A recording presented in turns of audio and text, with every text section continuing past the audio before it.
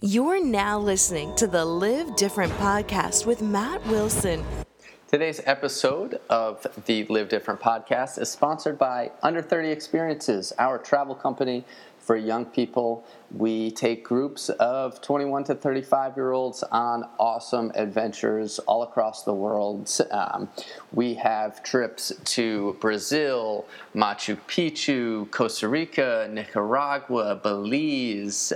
We go deep into the rainforest. We go up to Iceland, to the glaciers and the volcanoes, Ireland, Bali, all sorts of different places across the world with awesome groups of young people. If you're sick and tired of sitting at home, sitting in front of your desk, waiting for your coworkers to stop going to the boring happy hour after work and drinking their lives away, and you're tired of all of your friends doing boring things at home, probably going to the same bar and doing the same old shit, come on Under 30 Experiences. This is a great commercial. Really like this one. It's a candid community, and we go and have a really good time. And there's no egos, divas, or complainers allowed. So check out under30experiences.com and come travel with us.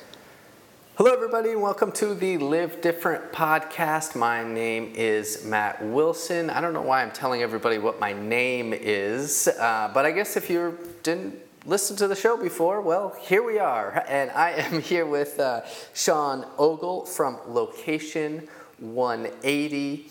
He helps people quit their jobs and start successful businesses, which is pretty awesome for you guys who are listening. And Sean and I have followed each other for, years now, I guess, from under30ceo.com and his site, and always just pinging each other back and forth every so often. So Sean, I am pumped to hear exactly what you're up to about your businesses and hearing your story about how you've been able to travel the world and play golf and do things that you're passionate about and build community, et cetera, et cetera. So Sean, welcome. Dude, thanks for having me. I'm excited for this. Hey, this is, it's been a while. We saw each other at World Domination Summit in Portland, Oregon, but that was maybe 2 years ago now, and you were actually helping produce the event, so you were crazy, or at least you were quite busy at the time.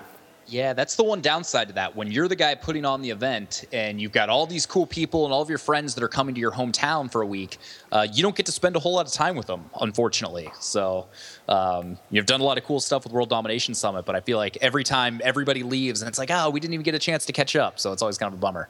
Yeah, no, that's, here, this is the beauty of those kind of things, is you're able to make connections and put a name to a face, etc., and then we can sit and actually talk about some meaningful stuff one-on-one and share it with other people. So I'm excited for this. Sean, I was just hoping that you could kind of kick off your story and just tell a little bit more about what you're about, where you come from, and tell us a little bit more about your journey, I guess.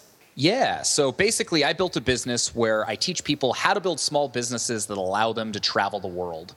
And to understand how that came about, you just need a little bit of background on me. I was like the most average middle-class white dude upbringing imaginable. Like I always knew exactly what was going to happen next. So when I graduated high school, I had known since 8th grade I was going to go live with my best friend at the dorms at Oregon State University. I knew I wanted to study finance. 6 months before I graduated, I got a job as a financial analyst for a small firm in Portland. And it was just one thing after another. I never had to make any tough decisions, but at the same time, I wasn't necessarily always doing the thing that I really kind of wanted to be doing. So I started my job, my suit and tie. This was in July of 2007. So we're at like the peak of the market. And we all know what happens next. Over the course of the next couple of years, Great Recession hits. Everybody's freaking out. Everybody's miserable. And I was the same way. It only took me a couple months on that job to realize my day job was not what I expected it to be.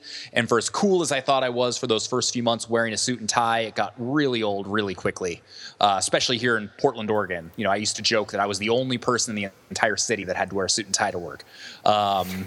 So So then we got to February of '09. The market is completely crashed. I'm going through my quarter life crisis, and I convinced my boss to allow me to use all of my vacation time for the year. And it took me months to convince him to let me do this, but saved up all my vacation time. And me and my best friend, we went down to Rio for Carnival for 2 weeks. And while we were down there, just had the most unbelievable time. We danced in the Carnival parade in the Sambadrimo. We went hang gliding over the city. We went down to Iguazu Falls. We went up and stayed in a beach house in Buzios, which is kind of the Saint-Tropez of South America. We just had the most epic trip imaginable. And, it was on the very last day. I was sitting on the beach and I was drinking a coconut, and I was like, you know what? I've got to make a change in my life. I was like, I want to be able to do more of this. And the path that I was on was not going to allow me to do that. So I come back home to, rainy, just miserable Portland, Oregon, and I walk in the door, and that first day back, my boss tells me that I'm going to get a 20% pay cut because business was down. It was a really small company. It's across the board, everyone's taking a 20% pay cut. Ooh. And that's when I knew that I needed to make a change. And so I ended up starting Location 180 a couple months after that. Kind of wrote about the fact that I was clueless and I didn't know what I was going to do with my life, and I had no idea where things were going. And 6 months later, I left my job and ended up moving to Thailand and kind of started learning how to build a business from there. And that's essentially how it all started. Sean, that's pretty awesome. And we have, even though I never did sign myself up for the corporate route and the suit and tie route, I guess we're probably about the same age, and we both graduated from school right around that time that the recession hit. And during that time, especially for them, I'm happy to be part of that class of graduates because we needed to figure it out. When everything was going down the tubes, people had to start businesses to actually pay their student debt and do these crazy things and live. And I'm excited to hear that a lot of this came out of the recession. And I wanted to ask you, what was the first thing that you did? Because I can literally picture myself sitting on my mom's front porch with Jared, my co-founder, and Googling things like how to get followers on Twitter, right? Which is actually not even so crazy because we all still do the same things, right? Okay, new Snapchat comes out, and well, I guess maybe we're a little older than the young kids using Snapchat. And we're like, we still type in how to get followers on Snapchat, etc. Totally. But I knew absolutely nothing, and I'm willing to bet that you were probably in the same boat. So I was wondering what the first thing was you did to actually get started. Well, the very first thing I did is I got back from that trip. Might have cried a couple nights, myself to sleep a couple nights because I was so miserable. But there was a guy named Chris Guillebeau. Now he's New York Times bestselling author. He was the original founder of the World Domination Summit. And I stumbled across his blog. And I still remember the afternoon. I read every single blog post he had written. And I was just like, this guy is doing exactly what I wanted to do. He was on a quest. He was trying to, visit every country in the world by the time he was 35. He was an entrepreneur. He traveled. He did things on his own terms. And so I had noticed that he had just moved to Portland. And so I sent him an email and said, hey, I want to make a change. I'm ready to do the work, whatever that is. Is there any chance I can buy you a cup of coffee? And he agreed, and we ended up, getting together. I lied to my boss and said I had a doctor's appointment, and I went out and met him, and he was the one that encouraged me to start a blog. And basically, he was like, you need something to hold yourself accountable for all of the changes you're talking about wanting to make. So I started the blog, and the very first thing I posted was my bucket list. So I wrote down all of the things I wanted to do in my life, and I published them on the site as my form of kind of public accountability. So when it comes to the very first steps I took, it was reaching out to someone that was doing what I wanted to do, getting advice from them, and then following through on all the advice they said. Because then a month later, I went back to Chris and I was like, all right, I've done everything you said. I've got the blog going. I'm writing about it. I've published my list. Now what? And he kind of became a little bit of a mentor to me in that way. That's really cool, and I'd love to hear more, of course. I want to dig more into your story and what you were able to learn from Chris Guillebeau, because I think a lot of people have either read his book, or should read his book. But I wanted to ask you about this theme of public accountability, because I believe on your blog, do you every year publish what worked for you, or areas of improvement, et cetera? Is that where did I see this? I know I saw your bucket list. Yeah, at the end of every year, basically, it changes a little bit each year, but I have a post where it's like, here's the things I rocked at, and here's the things I sucked at. And so every year I try and reflect on what went really well, what did I not do as good of a job with, and try and set some measurable goals for the next year based on those things. That's really cool. And do you think you could expand a little bit on how that has been able to help you with public accountability, and also how you were able to muster the courage to talk? I mean, I'm pretty sure when I was following your blog back in the day with Location 180 that you were actually snapping pictures of the checks that you would receive from the blog and saying, hey, this is how much money I made this year, and this is the credibility that I have with my membership site, et cetera. So could you talk a little bit more about your transparency? Yeah, so I was never one of the guys that did like the monthly income reports, and I never snapped photos of the checks. I think I did have one post back in like 2011 where it was like, here are the numbers, here's what I'm going to make this year. Just because early on you're like, I had a lot of haters. I had a lot of people that was like, look at you greedy, millennial kid that basically, had this great job, and you shoved it back in their face and went off and did this thing. And a lot of people wanted me to fail, and they thought I was going to fail. And so I did write that one post to kind of be like, hey, look, this is working. And it's not just working for me, but it's working for a lot of other people as well. So I always try and be transparent about what I'm trying to do. All of the courses, everything I've created is all based around things that I've done in my own life. I never set out to be like, oh, this would be a great thing for a course. This would totally sell. It was more like, oh, wow, I just did this and I had a lot of success with it. Maybe other people would be interested in it as well.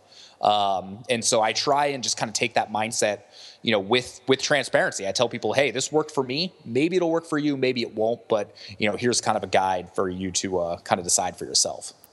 Okay, I gotcha. And it's funny because I definitely did read that one post, and then all of a sudden I was like, oh, Sean snaps pictures of his check every time he's at the bank, like Instagram balling out, like cash money. No, that's okay. That's definitely not you. I didn't actually think that was obviously that's a joke, but yeah, I definitely remember reading that one post about, okay, here's how I'm doing, here are my goals, and then because you do say at the end of the day, hey, here's what works, or hey, here's what didn't. I wish I got to the gym a little bit more, or I appreciated, I did some catch up on your blog, obviously, and I appreciated just hearing your story about, hey, I got married and I thought, does this mean all the adventure has to be over? But actually, I visited X number of countries this year and we had a blast. So I really appreciate the transparency.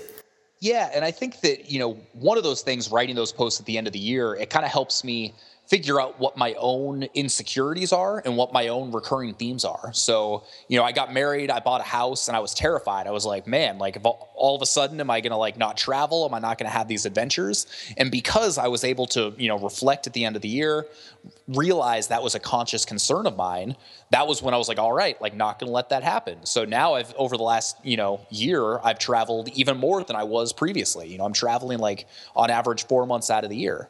It also helped me realize that, over the course of the last 3 or 4 years of doing this, my biggest struggle is discipline and sitting down and doing the work or going to the gym or eating healthy and being disciplined with all of those things. So that was the one big takeaway I had at the end of last year. So I've declared 2016 the year of discipline, where I'm really working hard to build up those positive habits, to build up those positive work routines, so that it doesn't take as much willpower to do it, and I'm not beating myself up to do it.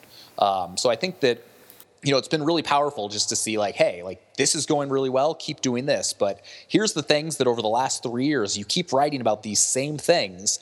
Obviously, it's a point of struggle for you. Obviously, it's something difficult for you. So let's face that head on and do something about it. And when you have the added accountability of putting it out there publicly, so you've got the readers that are encouraging you and people that are like, hey, like I can either help you with this or I'm going to encourage you with this. You know, one of my readers is now my health coach, and I have to like check in with them every day and tell them that I'm eating healthy and going to the gym. And it's made a huge difference.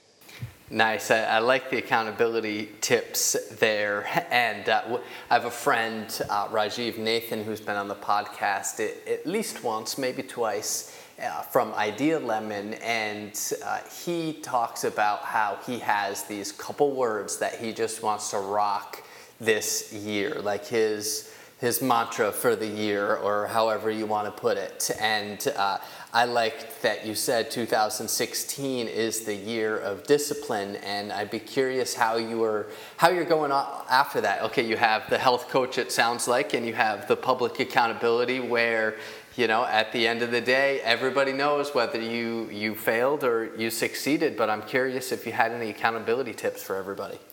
Yeah, so I think one for me, you know, having the coach, if for no other reason, I mean, he gives me some advice on do these workouts and things like that, but it really is all about accountability. And, you know, the toughest thing for me is I'll be at home for a couple weeks, I'll make good progress, then I'll go travel and everything goes out the window. So in particular on those trips to be like, okay, I still got to check in and he's going to ream me if I don't do this, that motivates me. And I found that to be a really useful tool. Also, you know, going back farther in my life, you know, one of the things I left out about that kind of origin story of what I'm doing is that after we got back from Brazil, my friend Ryan that I was with quit his job three weeks later and moved to Hawaii. And basically, this was like, you know, March of 2009. He was going to plan to live in Hawaii until the end of the year, and he was going to go take a world trip in January of 2010. And probably 3 times a week, I talked to him on my lunch break. And it's like, hey, man, what's going on? And he's like, you know, I'm just sitting by the beach, just got done surfing, going to go do a helicopter cruise over Maui later, then working in the cabana shop at the hotel pool or whatever to make a little money. And basically talking to him and seeing that he was living the life that I wanted, and he was making the changes to go have those adventures and have the travel stories that I wanted, that accountability was huge for me. So if you can find someone in your life that's, you know, either has similar goals for you as you, or is doing the things you want to do, and you can use them as a point of accountability, I found that to be huge, regardless if it's health or fitness or business or whatever. Okay, Sean, so I didn't set this up this way on purpose, but it has just now, I've been asking you about accountability, and now I'm thinking, oh yeah, duh, of course, this is what Sean does with your community, Location Rebels. So could you tell everybody a little bit more about that, and really more about what they can learn by having a community, having a group that can keep people accountable, and a little bit in the way of strategies people that can implement? Yeah, so basically the reason I created Location Rebel, which is kind of my community, my course where I teach people how to build these small businesses, was because I'd kind of unknowingly gone through this 3-step process in my life that I'd had success with. So the first step was I learned the relevant skills you need to be successful online. So I learned things like search engine optimization, WordPress, copywriting, social media for business, basic design, all of the things that I had to learn when I was starting Location 180 and growing this blog. And, you know, to go along with that, I had the blog, which I could use as a training ground. So I could use that to test out all my skills. If I was trying to become better at SEO, or if I was trying to become better at copywriting, I could tweak things on my site to see what was going to be the most effective. So after I learned those skills, I had the blog and kind of had that going. I then freelanced one of those skills in order to build up my income and my confidence. So I started doing freelance SEO I did it for 2 to 3 years to kind of help pay the bills as I was traveling, as I was growing the Location 180 business, and as I was figuring things out. And then finally, I started applying it to all the stuff that I really wanted to do. I created a couple information products. I created a niche site that was all about photography that brought in some passive income. I created a golf site that brought in some affiliate revenue. And that's essentially, you know, kind of a few years later, I was like, man, this worked out pretty well. I'm going to put this course together and see if it works for other people. And so that's what Location Rebel teaches. It teaches you how to learn those skills, how to start making money by freelancing one of these skills that you excel at, and then how to take that confidence and that little bit of income you've got there and apply it to all the really fun, sexy kind of businesses. And so now we've got over 1,500 members in over 40 different countries. And the cool part about it is everybody that's in it has invested in themselves. They've all paid to be there. They're all working on it. And so in our forums, there's all sorts of cool relationships that have been being built by people that are, trying to hold themselves accountable, and they want that accountability with people that are in the same situation as them. There's something to be said for finding that person that's at the same point as you and working on that together and growing your businesses together. So you've got someone you can share in the successes with, and when you've got those really low points, you've got someone that can help you through it. No, that absolutely makes sense, and especially having a business partner. With myself, with Jared, it's just been, we've gone from flat broke and experienced all the ups and downs together. And that having that partner, or I'm thinking about your buddy on the beach who was doing his thing and maybe you were still in your suit, or just having that extra bit of motivation where you're then talking through this with someone all the time, because it's not just good enough to think about it or lock yourself in a room alone and try to produce this content. If you really want the action to kind of sink in, if you really want to live it, breathe it, eat it, right, as they say, if you're constantly surrounded by these types of people, you're always talking about okay, this is my goal, this is how I'm going to get there.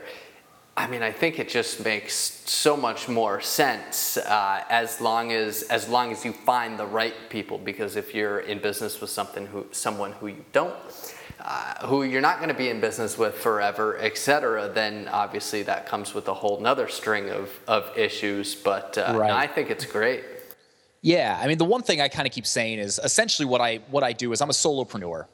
I'm not trying to grow a gigantic team. I'm not trying to raise a bunch of money. I run the business myself. I've got a community manager, Liz, who's absolutely amazing. But other than that, that's it. And then I'll hire the freelance developer, writer for the occasional thing. But what I say is there's nothing solo about being a solopreneur. If you want to have success with it, you've got to surround yourself with that supportive community. And you've got to find those people you can lean on for support, accountability, because those, I've seen it over and over and over again. The people that are successful are the people that have found that supportive community. That's awesome. Sean, I wanted to ask you a little bit more about it's almost become a dirty word with lifestyle design these days, or maybe it got worn out, or I'm not sure, but a lot of people are polarized over it. I feel these days. I'm curious as to what your take is on it, and you've mentioned a couple things in here. Well, you just have enough experience now where we can kind of see your life path as, you quit the corporate thing and you went and traveled and moved to Thailand. Now you've bought a home and got married there in Oregon, and you talked about that you want to continue to be a solopreneur instead of growing a big company. And so I'm curious as to your take on the subject and why you've made some of the decisions as you have, and what we can learn from them. Well, the term lifestyle design, it's gotten a little bit of a bad rap. It's kind of cliche. No one really knows what it means. we're all designers of our own life. We make the choices, we do the things we want to do, and whatever. For me, I've figured out over the last, 6 or 7 years, I've just kind of figured out the things I want to do, and I'm trying to build my life and business around that. I don't necessarily need to have millions and millions and millions of dollars. Sure, it'd be nice to be, successful. It'd be great to own a Ferrari or something one day, but I don't necessarily have to have that. I found that the freedom for me and being able to do what I want when I want is more important than that. And I found one of the things over the last couple of years I've really enjoyed is golf. Especially when the weather allows, I golf 3 or 4 times a week. Every month or two, I'm taking a big golf trip somewhere. I'm trying to become the youngest person to play the top 100 golf courses in the world. So that kind of gets my travel and my adventure fix. So, when it comes to lifestyle design, I've just slowly been figuring out, okay, what do I like? What do I enjoy? How can I help people? And, trying to make, my business decisions and my life decisions based around that. And, that's kind of what I encourage everybody else to do. And that's why, I sometimes refer to it as the boring way to start a lifestyle business, where it's like you learn these skills, you freelance, and then you kind of go into the fun stuff later on. But a lot of people, they just need to make a little bit of extra money. It's like when they've got that extra money, that all of a sudden gives them options. And it's like, oh, now I can decide. Maybe I do want to leave my job and continue to grow this business. Or maybe, having this side business just allows me to, have a few of the nicer things that I want. It's all about priorities. People like us, we tend to prioritize travel. Other people, they'd rather have that Ferrari.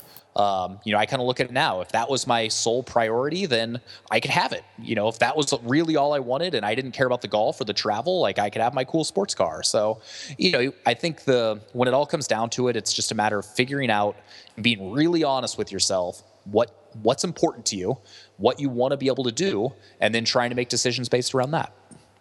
I think that's fantastic advice. I appreciated before we were talking, before we started recording anyhow, that you said, hey, you know what gets me up every morning is when I open up my inbox and I find out that I was able to secure a tee time at an exclusive golf course that's really hard to get into, and I know that I'm going to go out there and have the time of my life. And you built another business around that. Could you tell us a little bit more about Breaking 80? Yeah, so I've realized a few years ago that I had this kind of passion for golf. And I was like, hey, it's like I know internet marketing. I've got the free time. I play a lot of golf. And at the time, and even still to this day, there weren't many good golf websites out there. You've got your like golf.com and Golf Digest, and there's a handful of them, but a lot of people weren't doing it well. So I was like, you know what? I'm going to create the golf site I wanted to read. So I do, basically with every big top course I play, I go and I take a bunch of photographs and I post them, and the Instagram account's been blowing up and that kind of thing. And I do tech reviews. So I review the coolest golf tech gadgets. And so really it was just kind of like, hey, I've got this interest. I don't have to worry about making money with it right away because money's kind of coming in the other areas. That's step number 2. It's like build up that income and that confidence through freelancing so that you can go and you can start, the fun stuff. Step number 3, without having to worry about monetizing it right away, because a lot of that fun stuff, whether it's e-commerce or a professional blog or an information product or a software as a service app or whatever it is, all of that stuff is going to take time to generate income. So basically, I had played, it was a course in Central Oregon called Pronghorn, and I went out and played it, and it was the first like really nice golf course I'd played, and was like, man, this was amazing. I want to do more of this. And so that's when I decided to start the blog, and it's grown into a lot more than that. It's really grown into a community of people that love to golf, and I've kind of built up my reputation in that world, and it's been fun. And it just kind of goes to show that that's what can happen when you don't have to worry about money. You can just worry about building it in the way you think is going to give you the most credibility, allow you to grow and allow you to build your reputation without having to, try and get every dollar you can from every new subscriber that comes in. Absolutely, that makes a lot of sense. And I've heard people say that the more money you have, the more options that you have, which is definitely true in a lot of cases. However, if you are trying to figure out how to best spend your time, well, a lot of people with a lot of money have a lot of overhead and they need more and more cash flow, or they have lots of commitments that they're tied to and that they have to do. So it doesn't matter how much money they have, they need to always be working, etc. So I'm curious, Sean, how you prioritize time management, because it's nice to hear that you spend a lot of time out on the golf course, but you're also able to run 2 different businesses.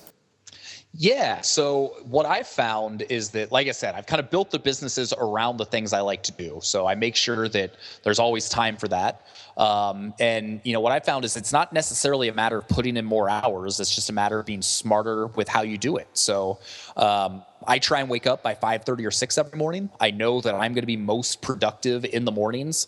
Once early to mid-afternoon hits, then that's when I might schedule calls like these, or just kind of send out emails, or go meet people in person, because those are the time when my creative energy is kind of gone.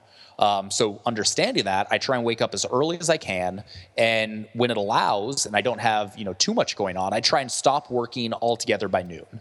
That still allows me to get in a solid 6-hour work day, where I can really bang stuff out. And then the rest of the day, it's, you get to go have fun, whether it's meeting cool people or playing golf or whatever.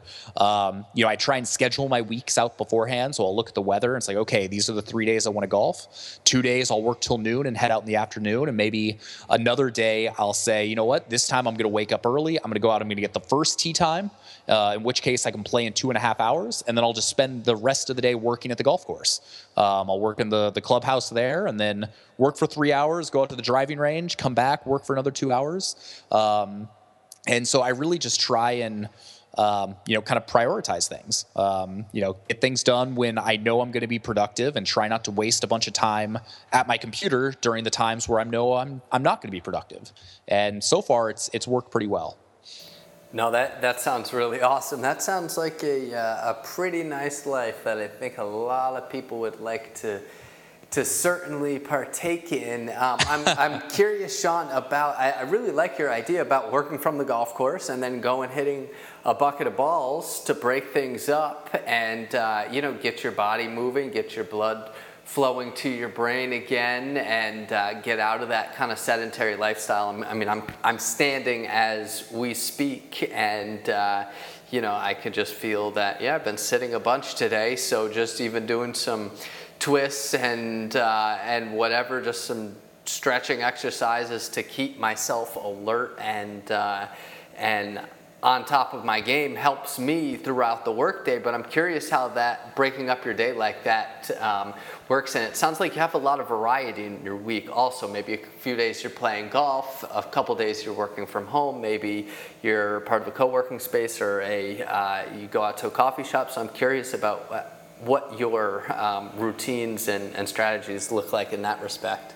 Yeah, I wish I could say that I had my set routine and my morning ritual and everything is exactly the same every day. I think that would probably help me take my productivity to another level and make it even stronger. But really, it varies day by day. It depends on whether I'm at home or whether I'm traveling. When I'm traveling, I kind of have to understand, okay, it's going to be harder to get a little bit of a workout in, so I have to prioritize that. I know that I'm probably not going to have a lot of time to sit down and be really creative. So when I'm traveling, I'm usually more in maintenance mode. Maybe it's just answering emails, it's writing blog posts, it's kind of managing some of the projects we have going on.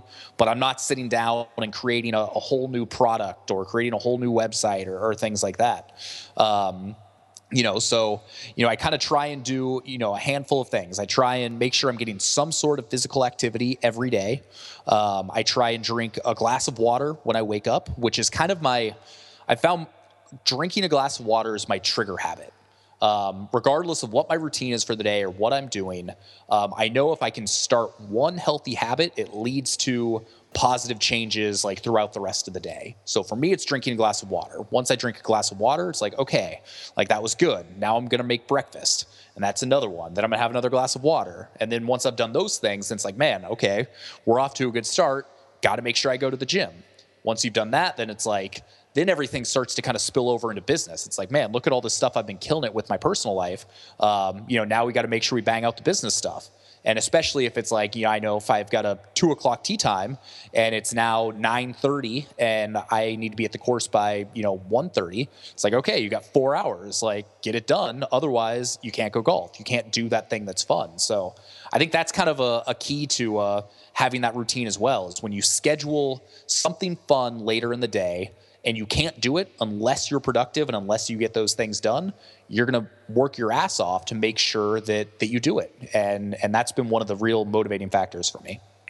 That's really awesome, and that kind of goes back to accountability and how you're able to keep yourself accountable. And you say, all right, well, if I can't get this work done, I can't go and play golf. And maybe you've called some buddies and you're part of a foursome that day, and you don't want to let them down, so you're going to crank it out when it needs to get done.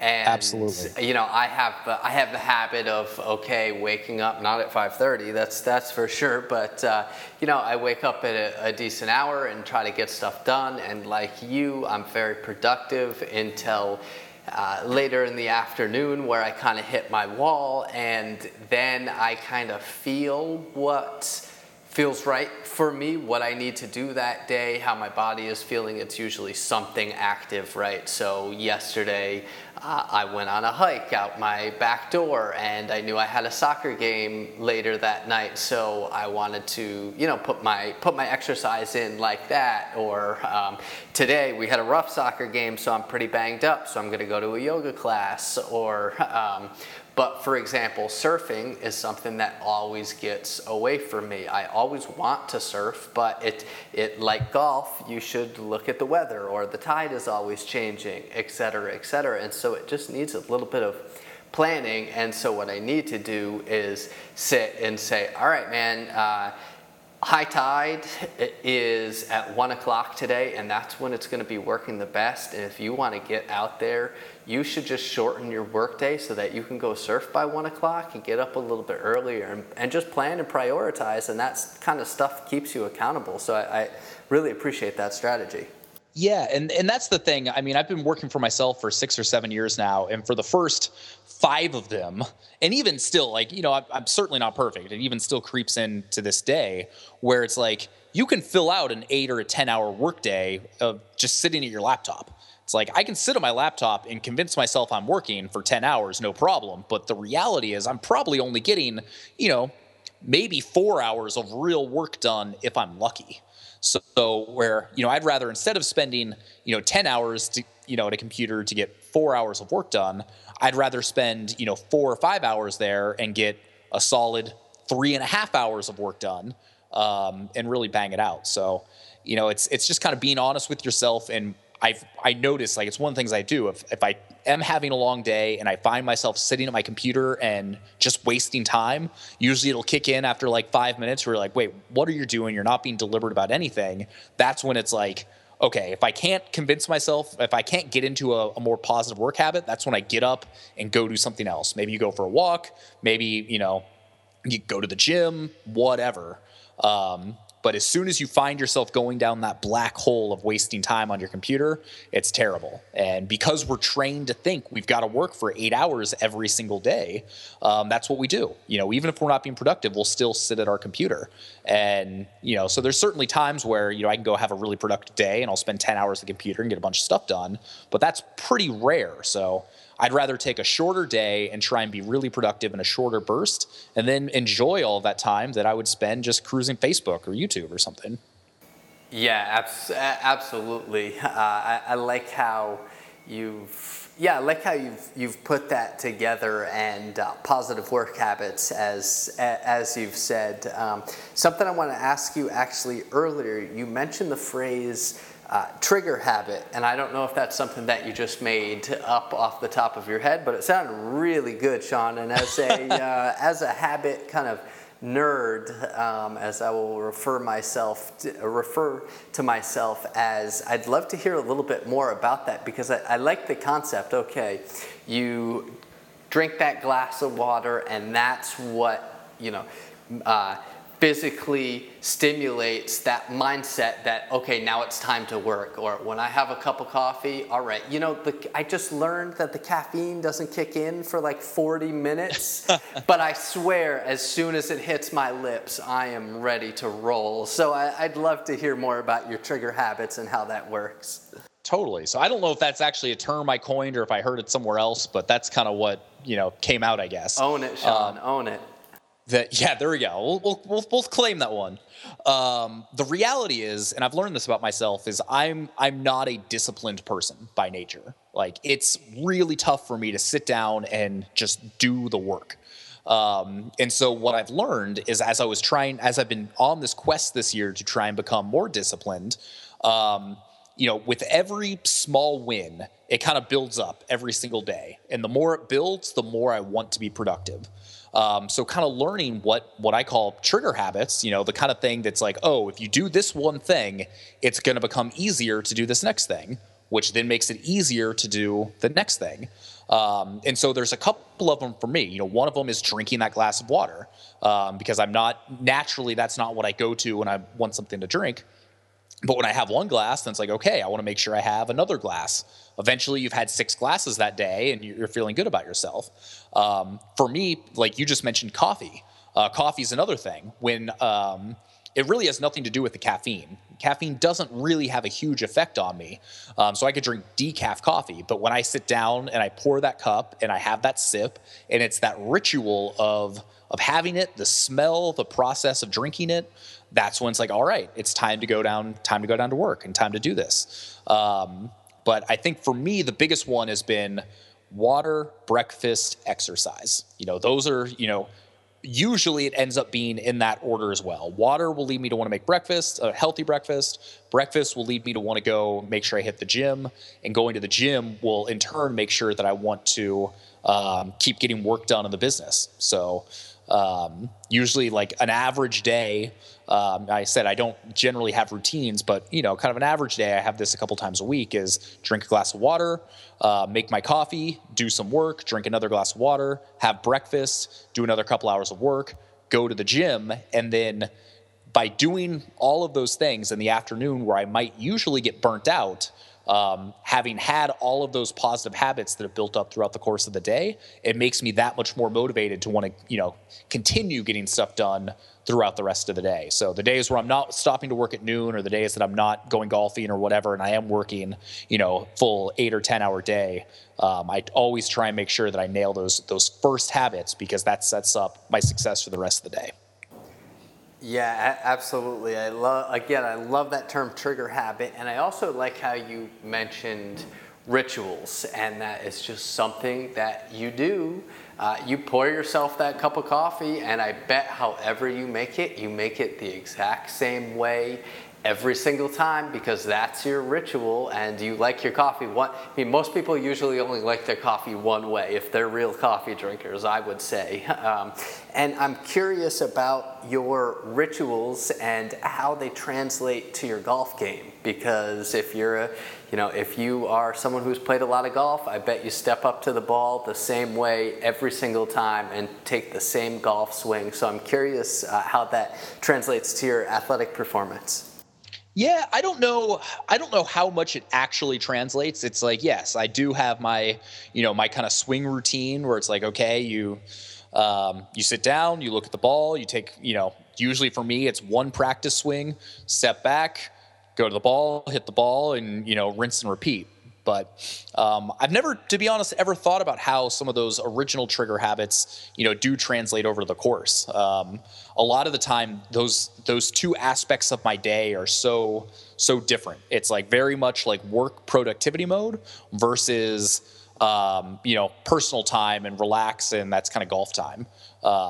That being said, I have found that golf, one of the reasons I enjoy it so much is just the fact that I'm able to take time to myself. I'm able to think, and it's also, mentally stimulating. Every shot you're trying to think about the best way to get the ball in the hole is in the fewest amount of shots possible, and trying to be strategic about it. And I think there's a lot of parallels in business in that way. So I'm not entirely sure how that's translated to athletic performance, but I'm sure there's a translation in there somewhere. Yeah, no, for sure. I was really referring to that ritual, and when you step up to that ball, that you do the same thing probably over and over. Take that, do the certain breathing pattern, or step over the ball in the same way. Do your little waggle, maybe. Whatever. Well, and to that point, the more consistent I am with that, the days that I'm really focused on that routine and focusing on every shot, those are the days I play the best. If I'm rushed, or I'm trying to play really quickly, then sometimes I won't do it as much. Don't normally play as well. If I'm with a group of guys and we're all like drinking or hanging out, and I'm not worried about the game as much, then I'm not going through that routine is deliberately not going to play as well. So it's absolutely true. No, that's awesome. And I'm also glad that you can loosen up a little bit, because not everything in your life needs to be so mechanic. You don't have to be a machine. Like, I feel like I just try everything in my life. I must just be I have to catch myself and be like, all right, you know what? Make your coffee a little differently today, because you're getting real boring and you need to change it up a little bit. Or we talked about routines a little bit. And it's so important to have that variety, or, to have a couple beers, to have a couple beers. Actually, Totally. I just thought of something. A buddy of mine said, have a toke, improve your stroke, I believe it was his take on his marijuana usage during his golf game. And no, but I mean, there's so much to be said about loosening up and being able to have that be your release, so that when you are in the office and you have to crank it out, quote unquote, grind, or whatever other buzzwords you want to sound to try to sound tough to do, you're not out there trying to do that same thing on the golf course. And I appreciate that, Sean. And I think, you can translate that to life in general. Like, you need to not be so set in your routine that you can't mix it up and you can't do different things. I know that for me, when I get out of my routine and I take a trip, especially if it's to someplace new or someplace that I haven't been before, when I get back from that trip, I'm more motivated than ever to get back down to work. It's like, all right, I was able to have that experience because of the business I've built. I want to continue to have more experiences like that, so I'm gonna keep doing it. So, whether it's in just your day-to-day life or in a longer term kind of way, whether it's you taking one day off or taking an afternoon off to go do something new, or taking a full-on new trip somewhere or going someplace new, the more I mix it up like that, the more successful the business is. Even if it's counterintuitive, where it's like, wow, you just took a week off and you're saying that helps your business. It's like, yeah, because for the next 2 weeks after that, I'm going to be so motivated to get stuff done so that I can take the next one, that it's going to be totally worth it. Absolutely. You have to keep it fresh. And during that time is when people say, your best ideas come to you when you're in the shower, or when you're taking a walk, or when you're not stuck behind the computer, and when you have some time to rethink everything. That's so valuable, where if you're just in the routine, right? Yeah, sure, people have their creative routines, but creativity is supposed to be this free-flowing, open thing where ideas just kind of come to you and you put it in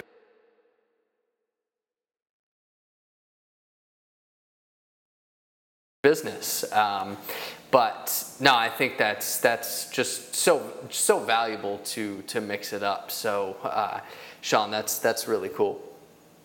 Definitely. Sorry, you cut out there for a second, so if I didn't respond, that's why. No, that's okay. I noticed we had a brief interruption. Sean, I wanted to ask you, as we kind of get a little bit towards the end of our discussion here, I wanted to ask you a little bit about your epic quest. And you talked about having a relationship with Chris Guillebeau. If you could maybe mention some of his books that have made an impact on your life. I'm sure that you've read them. I'm not sure, but I'm thinking pretty much 99% that you've read them. I've read them all. I haven't read the one on the epic quest, but also that you're on an epic quest yourself, playing these golf courses. So I'm curious to hear what you've learned and what we could all take away from that. Yeah, so Chris has some great books. His first one was The Art of Nonconformity, which is kind of a 4-hour work week style book. If you're just, thinking about getting started, or you're just trying to start looking at some of these alternative ways of living your life or doing business or whatever, I think that's a great starting point. But as far as, my own quest to try and, do some of these things, my Twitter, byline has been the exact same for 6 years, and it's currently doing the things most people just talk about doing. And I think about that often. And That's it's like, awesome. hey, it's like, am I am I doing things right now, or am I talking about doing things right now, or am I letting myself stagnate?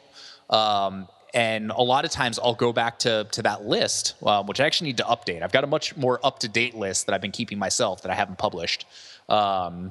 But I go back to it and it's like, man, okay, are you making progress on this? Are you doing things? And if I'm not, then I immediately sit down and I make a plan to cross something off the list, because when you're not moving forward, you're going backwards. And as cliche as that is, I think there's a lot of truth to it. And I try and surround myself with other people that are doers and are doing that, because they're only going to help enable me to reach my goals. So it's been fun over the last few years. I've done some really, really cool stuff off the list. Like I smoked a cigar in Cuba. I played Pebble Beach Golf Course this last year, which was pretty cool because I ended up meeting Steph Curry in the process. I drove a Ferrari for the first time recently. Lived on a tropical island. It's just kind of, I think since I started, I've crossed off somewhere in the neighborhood of like 35 things off a list of around 100. So we're moving forward with it. Damn, that's really awesome. And again, I love that you have that public accountability. Your bucket list is right up there for your blog readers who are into, who are really looking to you to see what you've crossed off recently. So that's awesome, Sean. This has been a really cool conversation. Did you think that you would be on here talking so much about accountability and discipline and creating positive work habits?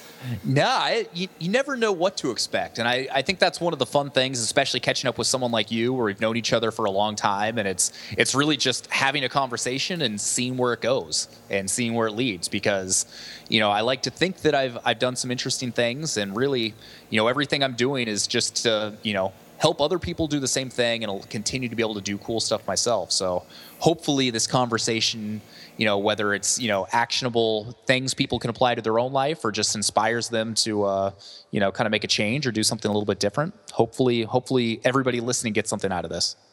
That is killer. And Sean, if you could leave everybody with a little piece of advice, if they wanted to go out and do what it says in your Twitter byline and go and do the things that most people only talk about doing, how can they get started? Well, one of the things I think you need to ask yourself this question is, what's the absolute worst that can happen, and what are the odds of that worst thing actually happening? Chances are worst case scenario is not that bad.